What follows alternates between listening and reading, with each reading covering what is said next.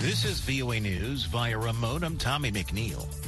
A U.S. federal judge has declined to delay the upcoming trial of Steve Bannon, an advisor to former U.S. President Donald Trump, who faces contempt of Congress charges after refusing for months to cooperate with the House committee investigating the January 6th insurrection. Bannon is still scheduled to go on trial next week. That's despite telling the House committee late Saturday that he is now prepared to testify. At a news conference, Steve Schoen, a lawyer for Steve Bannon, says his client has been consistent with what he would do.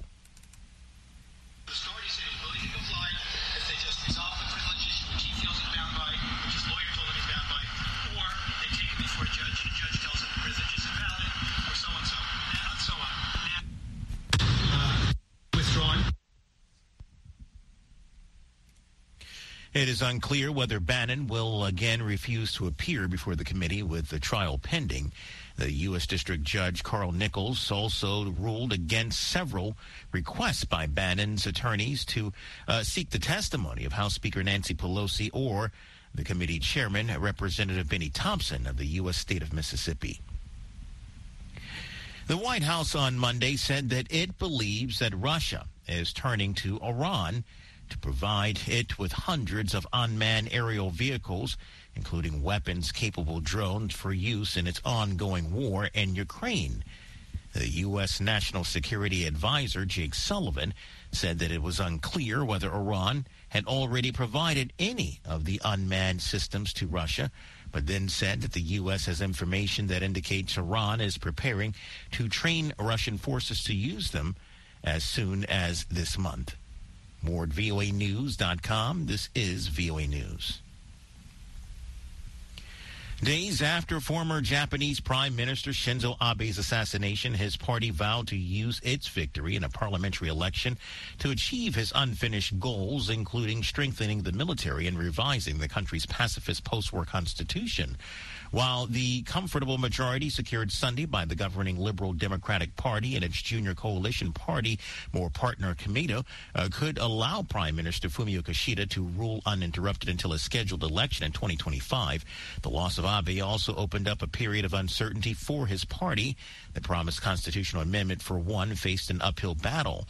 In a country where gun crime is vanishingly rare, Abe's shooting shook the nation, and Japanese flocked to a Buddhist temple Monday to mourn their former leader while police looked into a possible motive. Kishida, meanwhile, welcomed his party's victory, but also acknowledged that it was entering a new era without the towering politician who, even after resigning as prime minister in 2020, remained a force in the party and national politics. Ukrainian President Volodymyr Zelensky criticized Canada on Monday over its decision to allow a gas turbine to be delivered to Germany to help solve technical problems cited by a Russian energy provider over the Nord Stream 1 pipeline. VOA's Diane Roberts. During his evening address Monday, Zelensky said he had summoned Canada's ambassador to the country for discussions due to the, quote, absolutely unacceptable exception to the sanctions regime against Russia, end quote. He added, quote, if a terrorist state can squeeze out such an exception to sanctions, what exceptions will it want tomorrow or the day after tomorrow, end quote. Meanwhile, in eastern Ukraine, the focal point for a grinding Russian offensive, the number of people dead from a weekend attack in the town of Chasiv Yar in the Donetsk region rose to 30, according to emergency services. Deadly Russian rocket strikes Monday slammed Kharkiv, the country's second city, in a targeted attack on a shopping center and civilian residences, according to the regional chief. I'm Diane Roberts, VOA News. The Biden administration is telling hospitals that they must provide abortion services if the life of a mother is at risk. It says federal law and emergency treatment guidelines preempt state laws in jurisdictions that now ban the procedure without any exceptions following the Supreme Court's decision to end the constitutional right to abortion last month. The Department of Health and Human Services on Monday cites the Emergency Medical Treatment and Labor Act. It requires medical facilities to determine whether a person seeking treatment may be in labor or whether they face an emergency health situation or one that could develop into an emergency and provide treatment. Via remote, I'm Tommy McNeil, VOA News.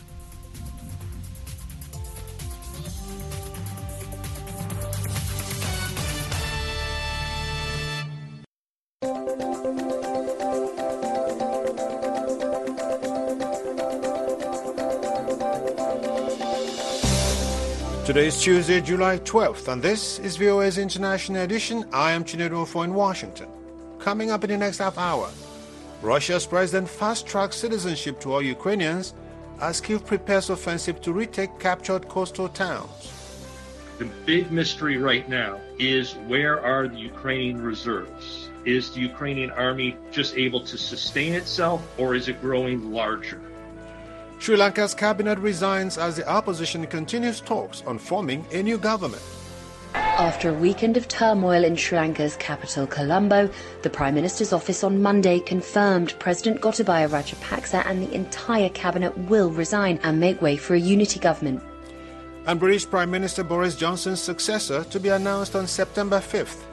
We'll have these stories and more next on International Edition. Stay tuned.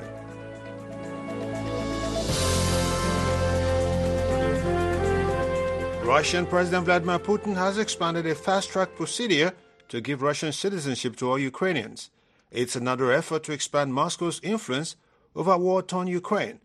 But while Ukraine prepares for a potential offensive to retake coastal towns, a former senior U.S. intelligence official says it is the Russians who have the advantage as they push into more of eastern Ukraine. Phil Wasilewski, a national security fellow at the Philadelphia-based Foreign Policy Research Institute, has been studying the capabilities of Russia and Ukraine to keep fighting after months of full-scale war. Flashpoint's Ukraine's Michael Lipping asked him which of the two sides is better positioned to do that. The big mystery right now is, where are the Ukrainian reserves? Is the Ukrainian army just able to sustain itself, or is it growing larger? And this is very hard to determine from open source reporting because of good Ukrainian operational security, or as they say, OPSEC in the military. And by the way, good on the Ukrainians. On the Russian side, it's interesting that from open sources, we have better indications, including from Russian sources. It is clear that the Russian army is suffering problems of morale. However, despite this, it does seem that they have been able to recruit anywhere, depending on the numbers, between 30 and 50,000 people to make replacements of those losses. The problem with this, however, is not just the numbers, but how long they're being recruited for, their motivations, the support, the logistics, what leadership there will be. The same applies also to the Ukrainian side, but maybe more so in the Russians because of demonstrated problems to date with leadership and logistics, and with unit morale, and the fact that we have already seen numerous combat refusals by Russian troops on the front line. So only time and combat will answer the question you asked. Given these challenges that you say both Ukraine and Russia are facing militarily, what are they now trying to achieve from this war, and how divergent are their aims? I believe that based on the best evidence available now, Russia's intermediate war aims are to seize the Donetsk and Luhansk Oblast in their entirety and annex occupied Ukrainian territory from Mariupol to Kherson directly into the Russian Federation, to create a land bridge to Crimea. And this interesting Secretary of the Russian National Security Council, Patrusha, has made comments about Russia continuing the war to the end, and meaning that its ultimate war aim is the destruction of Ukrainian national identity and Ukraine as a viable independent state. That is the ultimate Russian war aim. Ukrainian war aims are relatively simple, and they've been announced by their senior policy officials, including their foreign minister, and that is the restoration of their territorial integrity, including the borders before 2014, when the Crimea was illegally annexed and the separatist areas in Donetsk and Luhansk were broken away from them. So as you can see, with these two competing war aims, there is not much of a chance for a negotiated settlement. That's Phil Wasilewski, a national security fellow at the Philadelphia-based Foreign Policy Research Institute, speaking with Flashpoint Ukraine's Michael Lipping. The Prime Minister's office in Sri Lanka said on Monday that President Gotabaya Rajapaksa and the entire cabinet will resign to make way for a unity government. This after tens of thousands of protesters stormed the official residences of both men. Laila Shakaroshaki of Reuters reports.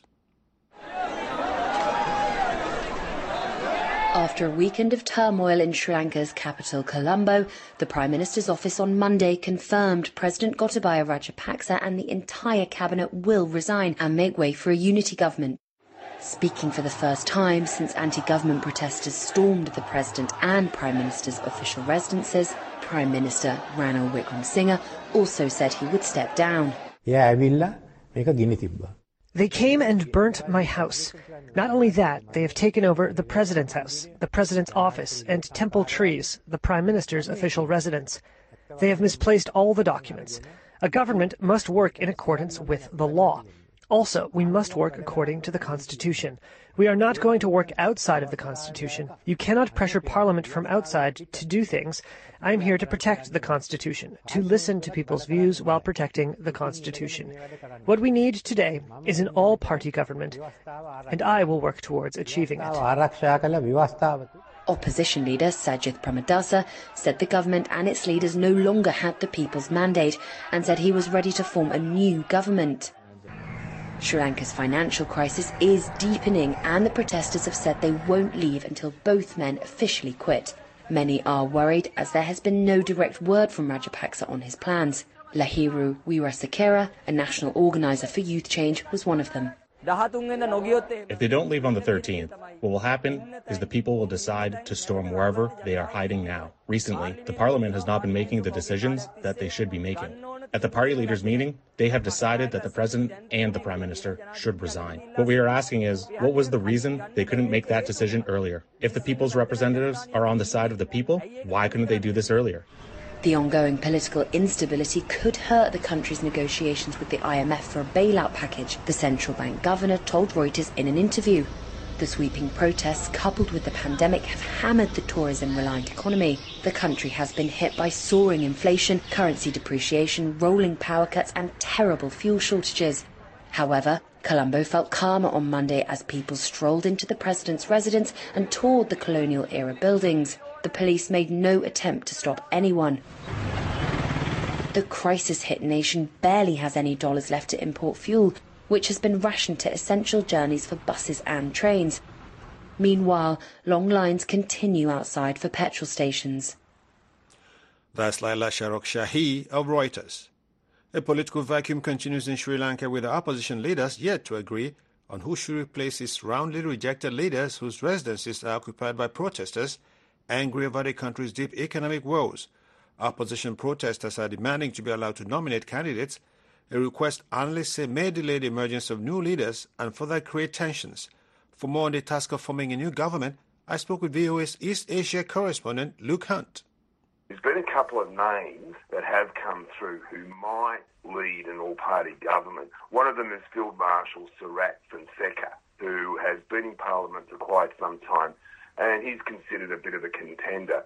Surprisingly, so is Ranil Wickremesinghe, who was the former Prime Minister and whose house was set ablaze on Saturday night. He is a former opposition leader, and he was brought in by the previous president to try and add some balance to a government which he was obviously losing control of quite quickly. Now, where that goes next, we don't really know, and we won't know probably until Thursday. On Wednesday, Gotabaya Rajapaksa is expected to stand down.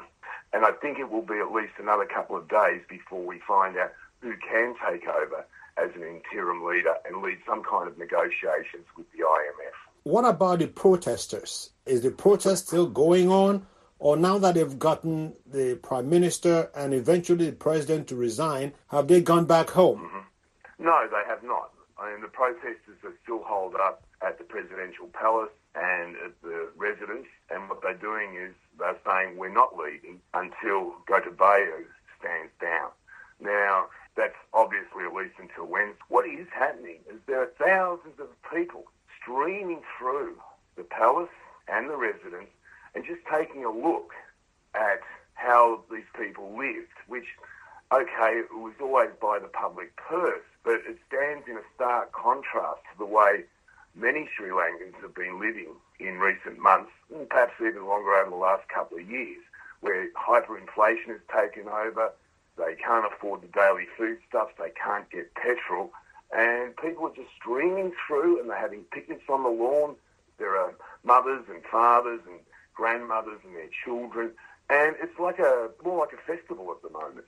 And while they're doing this, what are the security forces doing? The security forces are doing their job. They're standing guard, they're pretty well armed, they've been quite convivial.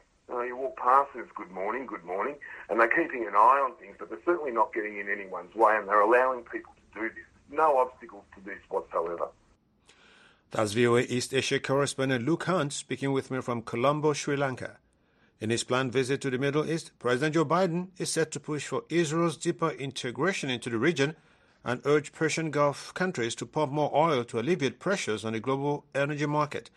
Observers will watch how Biden balances this U.S. interest with American values of human rights in light of the killings of journalist Jamal Khashoggi and Shireen Abu Akleh. VOA White House Bureau Chief Patsy Widakuswara has the story. President Joe Biden is set to begin his Middle East trip with a tour of Israeli air defense systems. His administration is pushing to deepen security ties between Israel and its Arab neighbors, including integrating their air defense systems to counter the Iranian threat. John Kirby is coordinator for strategic communications at the National Security Council. Bilaterally, we're talking with nations across the region about air defense capabilities specifically and what we can do to assist with their air defense, and then exploring the idea of being able to kind of integrate all those air defenses together.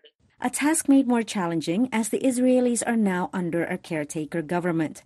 From Tel Aviv, Biden will fly directly to Jeddah, a first for an American president. It's another sign from the Saudis, who have withheld recognition of Israel over its Palestinian occupation. Yasmin Farouk is a non-resident scholar in the Middle East program at the Carnegie Endowment for International Peace. But we also know that the Saudis have made concessions and have even dealt with the Israelis behind closed doors and not publicly. So if going public with this is, the message that the Biden administration would like to send, that this is now possible, that progress is being made, yes, but let's not take it too far into saying that this is the first step towards normalization. In Jeddah, Biden will meet leaders of the Gulf states, plus Egypt, Iraq, and Jordan, to offer security assurances while asking to increase burden sharing at a time when Washington is focused on the Ukraine war and the China threat. He'll urge an extension of the ceasefire in Yemen and push producing countries to pump more oil to lower skyrocketing prices triggered by the war in Ukraine. He must balance the strategic interest of working with authoritarian regimes with American values like human rights. Brian Katulis is a senior fellow and vice president of policy at the Middle East Institute. It's important for America to continue to raise these in ways, in part because of that competition with China and Russia. Certainly Putin or Xi are not raising the cases of women's rights activists in Saudi Arabia. It's not a priority for them. And I do think, since America still is the preferred security partner, we have some leverage that we could use to have a constructive conversation. Still, activists have criticized Biden's plans to meet King Salman and Crown Prince Mohammed bin Salman and repairing ties with Saudi Arabia, a country he once called a pariah, including the fiancé of Jamal Khashoggi, the Saudi journalist murdered with the prince's approval. When Biden meets Palestinian President Mahmoud Abbas in the West Bank to reaffirm support for the two-state solution, observers will also watch how he handles the case of Palestinian-American journalist Shireen Abu Akleh, who, according to U.S. experts, likely died by an Israeli bullet. Patsy Widakuswara, VOA News at the White House. In other news, Graham Brady, a head of the powerful group of conservative legislators known as the 1992 Committee, on Monday says he expects UK Prime Minister Boris Johnson's successors to be announced on 5th September. Brady told reporters in Westminster that nominations will officially open and close on Tuesday. The first round of voting will take place Wednesday, and the second on Thursday, with candidates who fail to get at least 30 votes eliminated at each round. Candidates will need to be nominated by at least 20 lawmakers to get into the first ballot, a number that may knock out some contenders before voting even starts. For more on this story and other breaking news, visit our website at voaafrica.com. Remember to connect with us on social media. We are on Twitter, Facebook, and Instagram. Search for VOA Africa. You are listening to VOA's International Edition. I am Chinedu Ofo in Washington. The directors of British and U.S. intelligence services say businesses should not underestimate Beijing's commitment to use espionage to steal intellectual property. At issue, balancing the need for foreign-born research talents to maintain an innovative edge over China while protecting national and economic security. VOA's Jessica Stone reports. As Washington lawmakers debate ways to give America the edge in the technology race with China, U.S. research universities are on the front lines.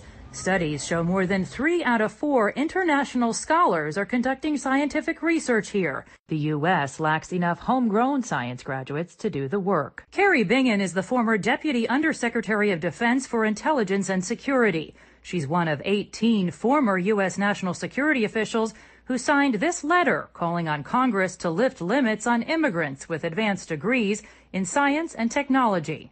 But security experts say Beijing actively exploits America's reliance on foreign talent. 58-year-old Ohio State professor Songguo Jung admitted he hid his involvement in Chinese talent recruitment efforts so he could use millions in U.S. government grants to develop China's medical expertise. He's now serving 3 years in prison.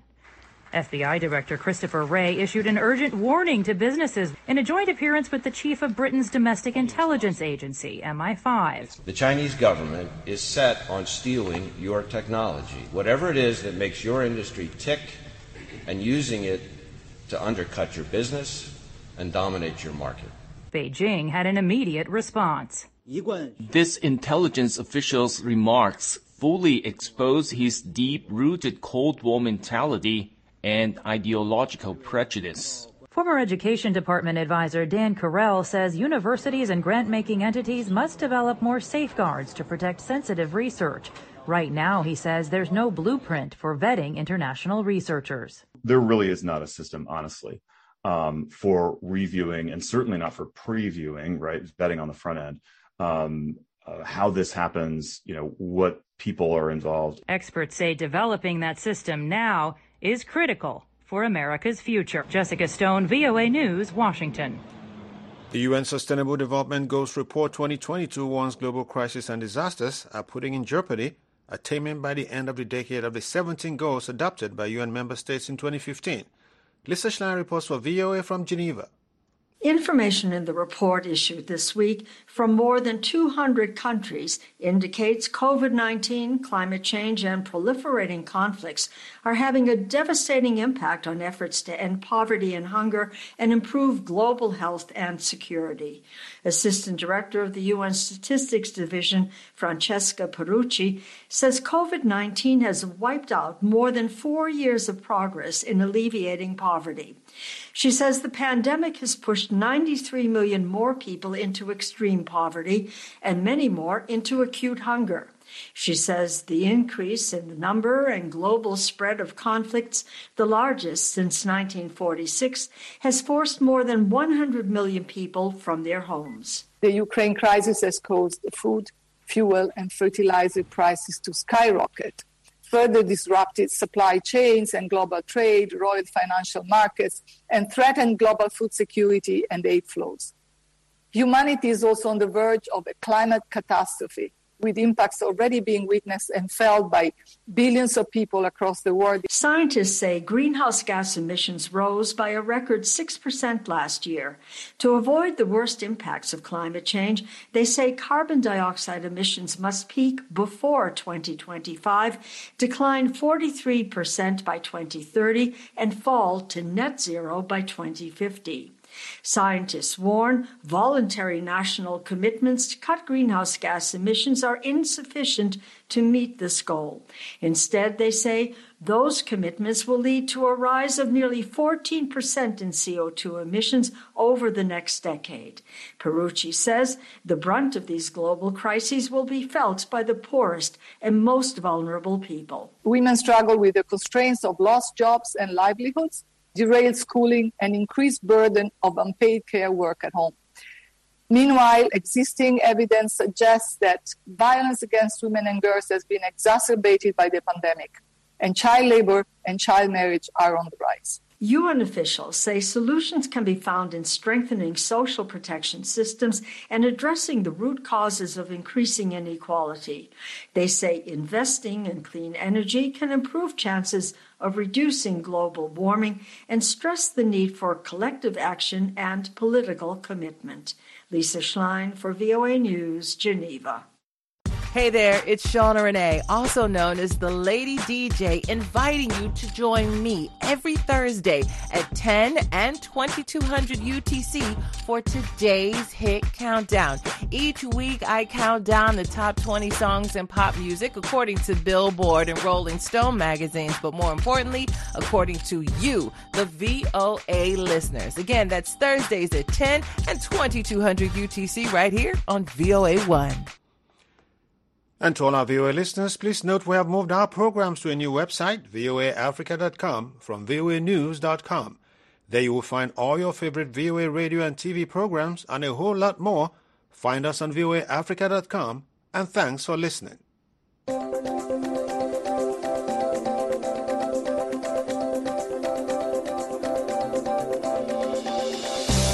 This has been International Edition on The Voice of America.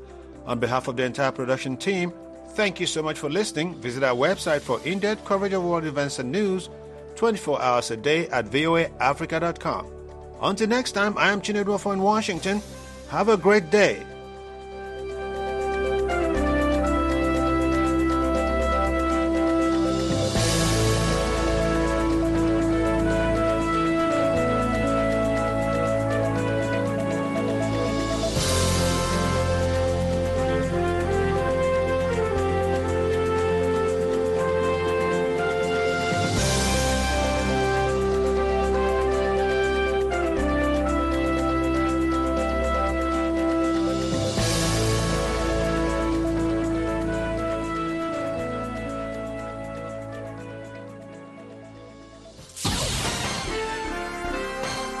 Next, an editorial reflecting the views of the United States government. In 2022, the DPRK has launched 31 ballistic missiles, including 6 intercontinental ballistic missiles, an intermediate-range ballistic missile, and at least 2 claimed hypersonic glide vehicles. All these launches violated multiple UN Security Council resolutions. In addition, reports indicate that Pyongyang is preparing to conduct a nuclear test for the first time in 5 years.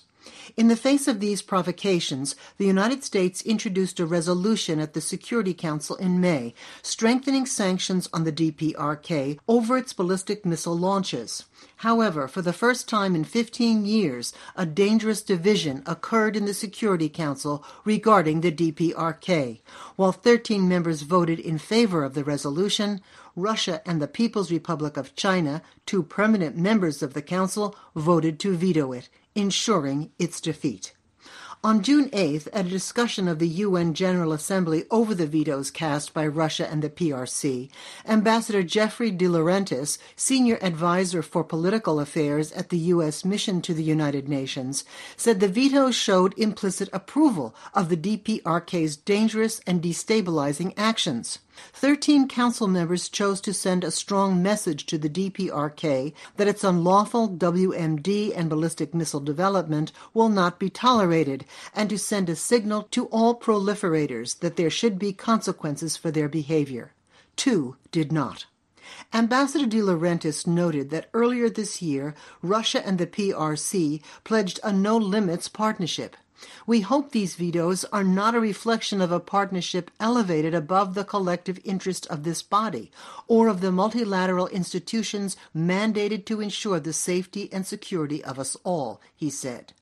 The United States has repeatedly made clear that it seeks dialogue with Pyongyang without preconditions, and the commitment to a diplomatic path with the DPRK remains.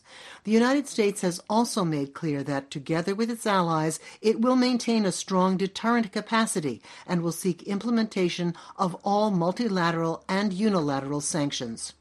At the UN, Ambassador De Laurentiis declared the United States will continue to work regularly, diligently, and transparently with the Security Council, our allies and partners, and all member states who seek to stop the DPRK's unlawful WMD and ballistic missile programs and uphold the values of non-proliferation.